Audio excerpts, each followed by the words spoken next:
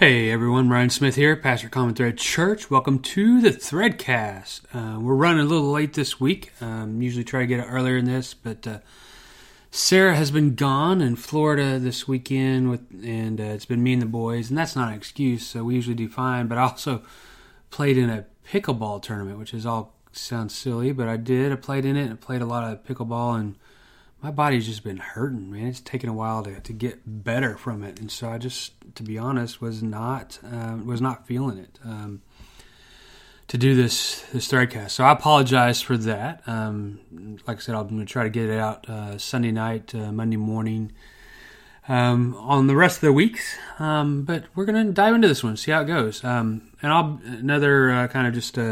as we get into this, want to let you know a lot of what I get today. I've got a lot of outside resources involved in this one, and so some of it's mine. A lot of it is just outside stuff I brought together on this topic. I need a little help on it, so just wanted you to know that, FYI. But we're talking about fear, continuing our conversation about entitled "Inside Out" and dealing with emotions in the Psalms.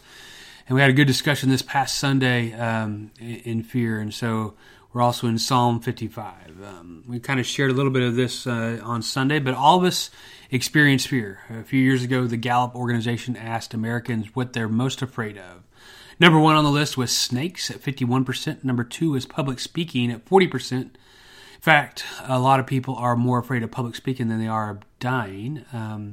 37% fear heights, 34% fear being closed in small spaces, 27% fear spiders and insects, 21% fear needles and getting shots, 20% fear mice, and 18% fear flying on airplanes. I think from our discussion on Sunday, a lot of those fears fit into what we experience here at Common Thread.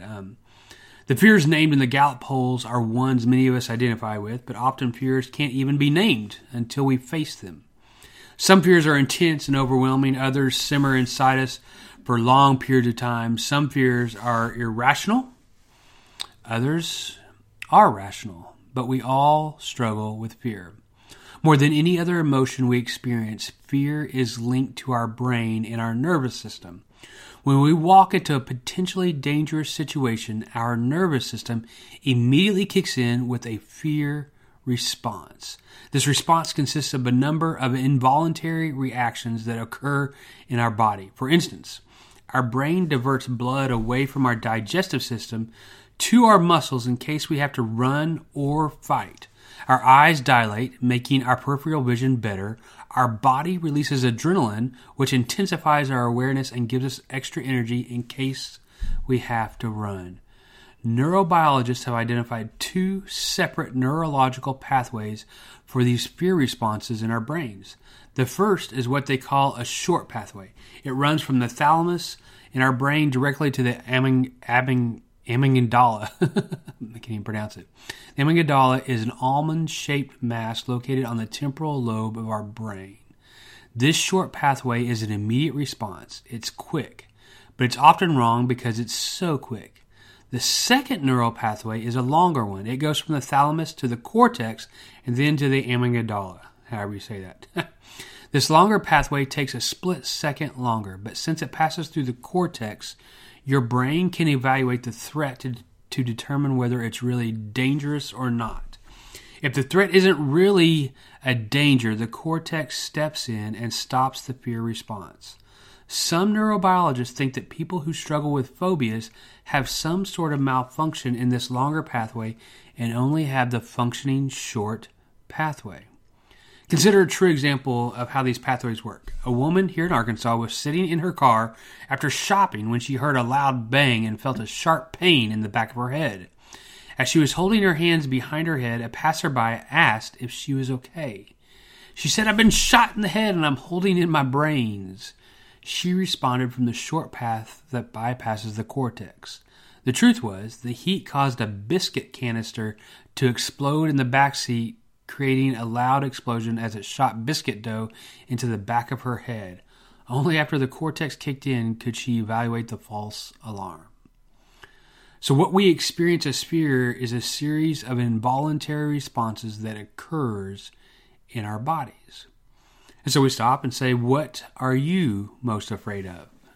And kind of a bigger question is why? Have you ever had a fear have you ever had a fear that you've gotten over? How did you do that? Do you think most of our fears are valid or imagined? Some things to think through a little bit.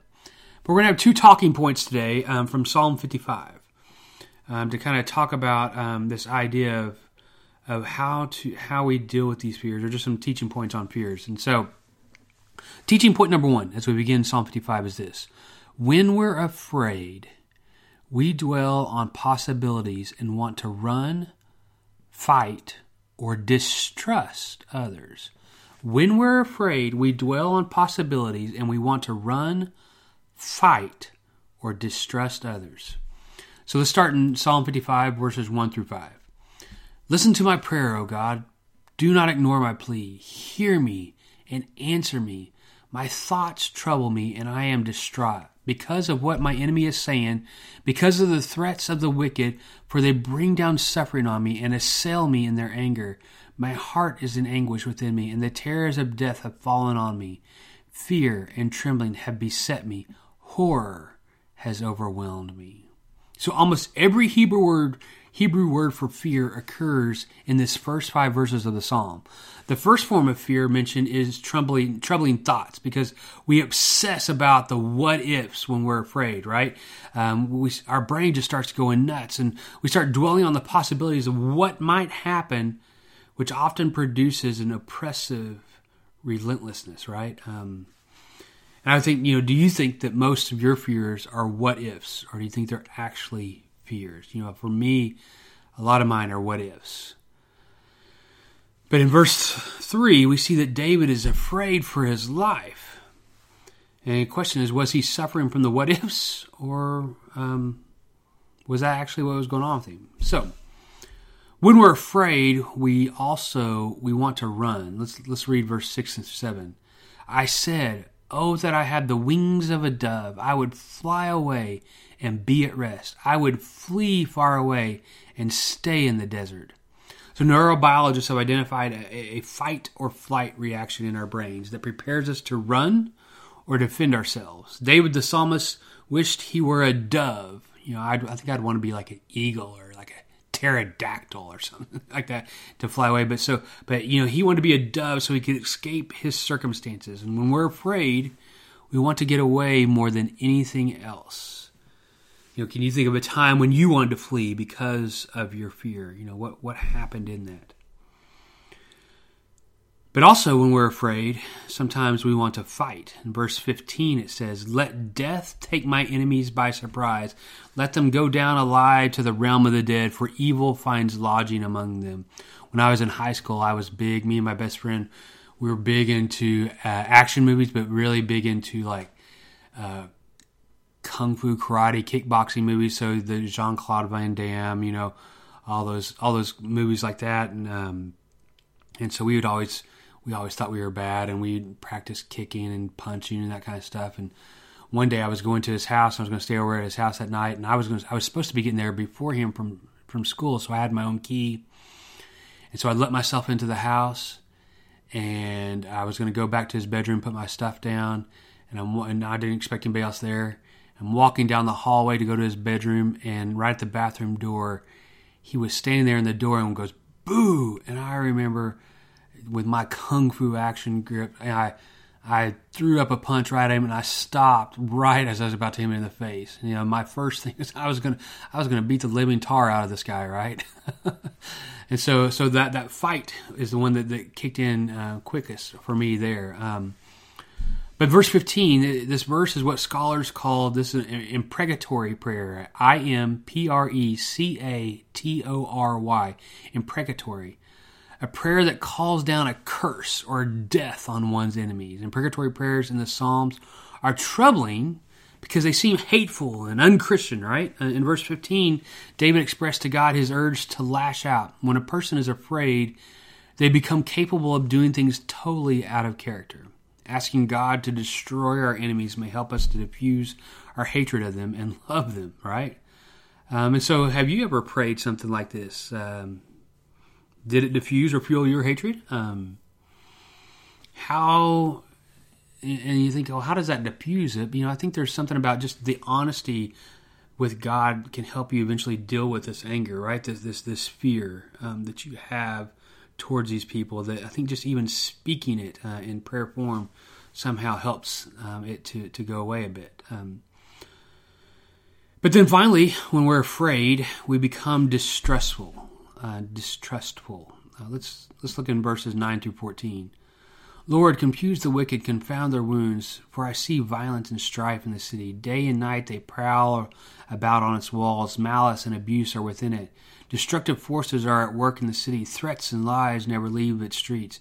If an enemy were insulting me, I could endure it. If a foe were rising against me, I could hide. But it is you, a man like myself, my companion, my close friend, with whom I once enjoyed sweet fellowship at the house of God, as we walked about among the worshipers. So David's fear was almost paranoia, right? He pictured the entire city plotting against him. These feelings stem from betrayal by a close companion. So when we're afraid, we grow distrustful, sometimes rightfully, but sometimes irrationally. So, for example, after September 11, 9/11 here in the States in 2001, the attacks, the airline, after that, there were attacks. Airline passengers were wary of all Arabic-speaking people, right? We saw it in the news where no one would want to ride with anybody that looked like they were Arabic-speaking. Today, we saw when COVID started to hit here in the States, and there was all the conversation about where it came from and the names, the China virus and all those things. And, we saw a rise in Asian hate, that people began to put their fear towards all Asian people, right? And we saw that go up in the news. And so, the question is, what causes us to irrationally mistrust others? What's inside of that? And so how can we know if our mistrust is valid or not? Because there are times, right? There are times where our mistrust is right, that our radar is going off, and that we understand what is happening. And this kind of brings us to the second teaching point. And I've been meaning to go through these verses if you're watching the thing. Sorry about this. But I want to pick up the second teaching point is that we find peace when we surrender what we can't control to God. We find peace when we surrender what we can't control to God. So picking up in verse 16, as for me, I call to God, and the Lord saves me. Evening, morning, and noon I cry out in distress, and he hears my voice. He rescues me unharmed from the battle waged against me, even though many oppose me. So David tried to connect with God by calling aloud to him, but we often forget to ask God for help. Instead, we turn to friends who validate our fears. Kind of a question in this verse is, why do you think David cried out evening, morning, and noon? What principle from that can we draw to help us overcome our fears? What is that in there? But here's the other truth. God doesn't always deliver us from our fears. For example, we can pray that he take our cancer away, or deliver us from bankruptcy, or protect us from harm during war, but he doesn't always do that. So how can crying out to him all day help us with our fears? This is a tough one. There's not a magical answer here, but there is something to this idea that we have assurance that he is with us, that he understands our fear, and is acting according to his perfect love and wisdom. We trust God, not necessarily deliverance from the circumstance. And that's a hard thing to separate, right?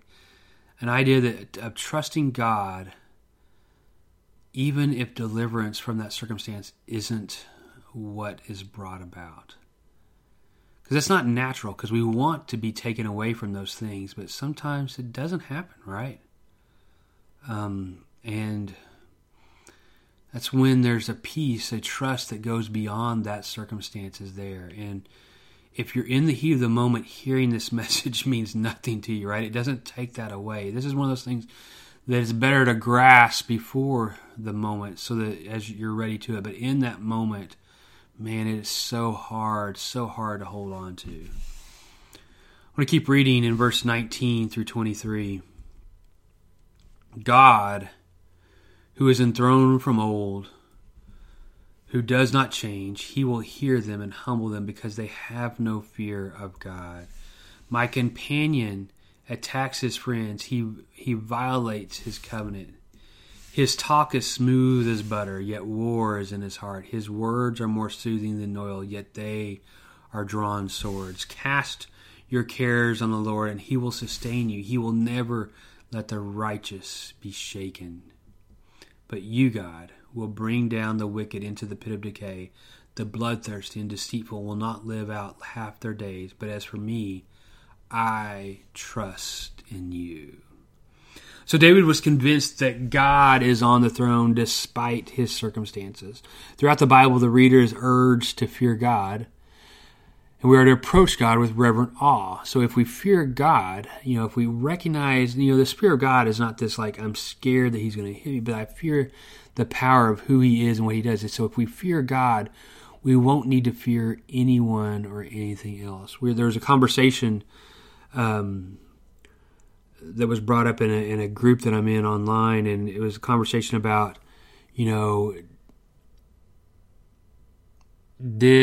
why wasn't Adam and Eve shaken when the serpent talked to them? Why, like when they saw a snake talk to them, why did it not bother them?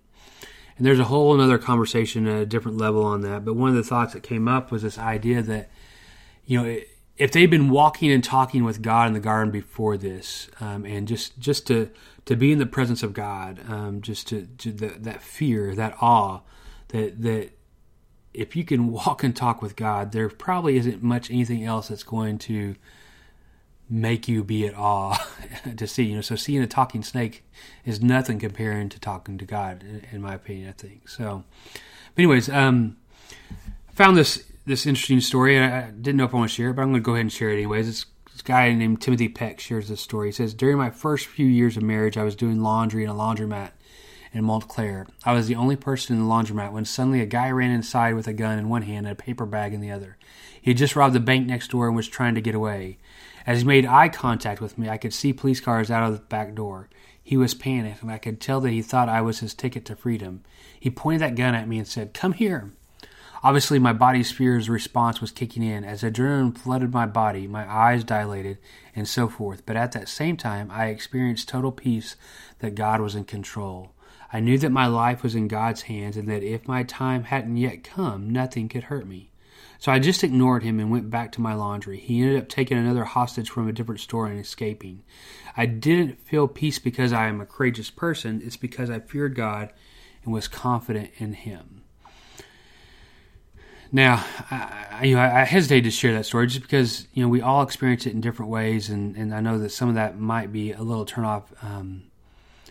But there is this idea that you see these stories where people in crazy situations, the martyrs in Rome during the time after Jesus, there's accounts where they went into the major Colosseum and they were put before lions, and the people, that were watching the Christians there, they said they just stood there and it just explains their faces were like angels, that they had peace, that some of them were singing, some of them were laughing, some of them were hugging, that there wasn't fear in their eyes, So there is this instance, even if you haven't experienced, verse 22 exhorts us to cast our eyes upon God. He won't let us fall. Now, this is some interesting information I got, and I want to share it with you. It says, all of us have a circle of concern in our lives. Your circle of concern represents the people and situations you're concerned about today. It might be your finances, your health, your job, your marriage, your children, and so forth. All of us have certain situations and people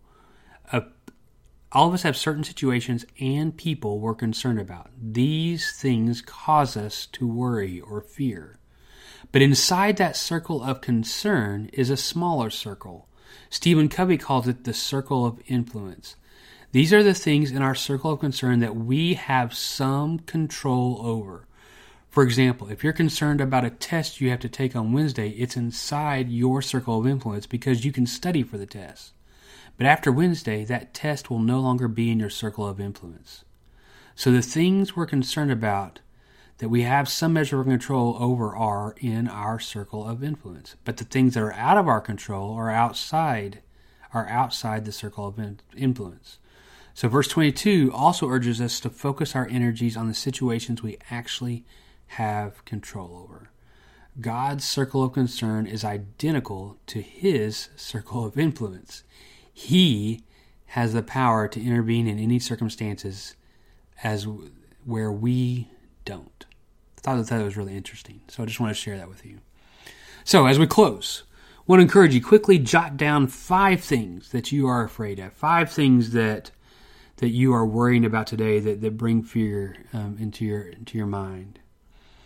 As you write those down, I want you to now look back over that list and put a check next to the ones that you can actually do something about. I want you to ask, this is where I want to encourage you to either post them on Faith Life or share them with somebody and ask them to be praying for these concerns that you can do. Also, you'd be praying for the ones that you don't have control over, right? Those are ones that we need to pray for as well. And so, it's the idea of, Lord, give me the courage to work on the things that I can and to trust you in the ones that I can't. So we find peace when we walk in faith. Psalm 55 ends with, "But as for me, I trust in you." Having faith in times of fear may sound like a cliche, and I get it. But it really is the only true way forward. When we believe God has the power to do anything, the character to do the right thing, and the love to care about us, we will find peace. So fear, like we've said on the others, fear is natural, is a physiological response God hardwired into our brains to protect our frail bodies. But despite our physical reactions to scary situations, we have a choice about how to handle our fear. We can allow our fear to paralyze us, or we can ask God for help and surrender what we cannot control to Him and decide to move forward in faith. Just because we talk about this doesn't make it easy. These are that whole baby step thing that we move forward in. And I want to encourage you that this isn't something you do alone, that you do this in community, that you do this with people you trust, people that can walk with you as well. So I hope that gives you something to think about. I hope that challenges you a little bit, and I'd love to hear any thoughts that you might have in this. Hope you have a great week. Grace and peace.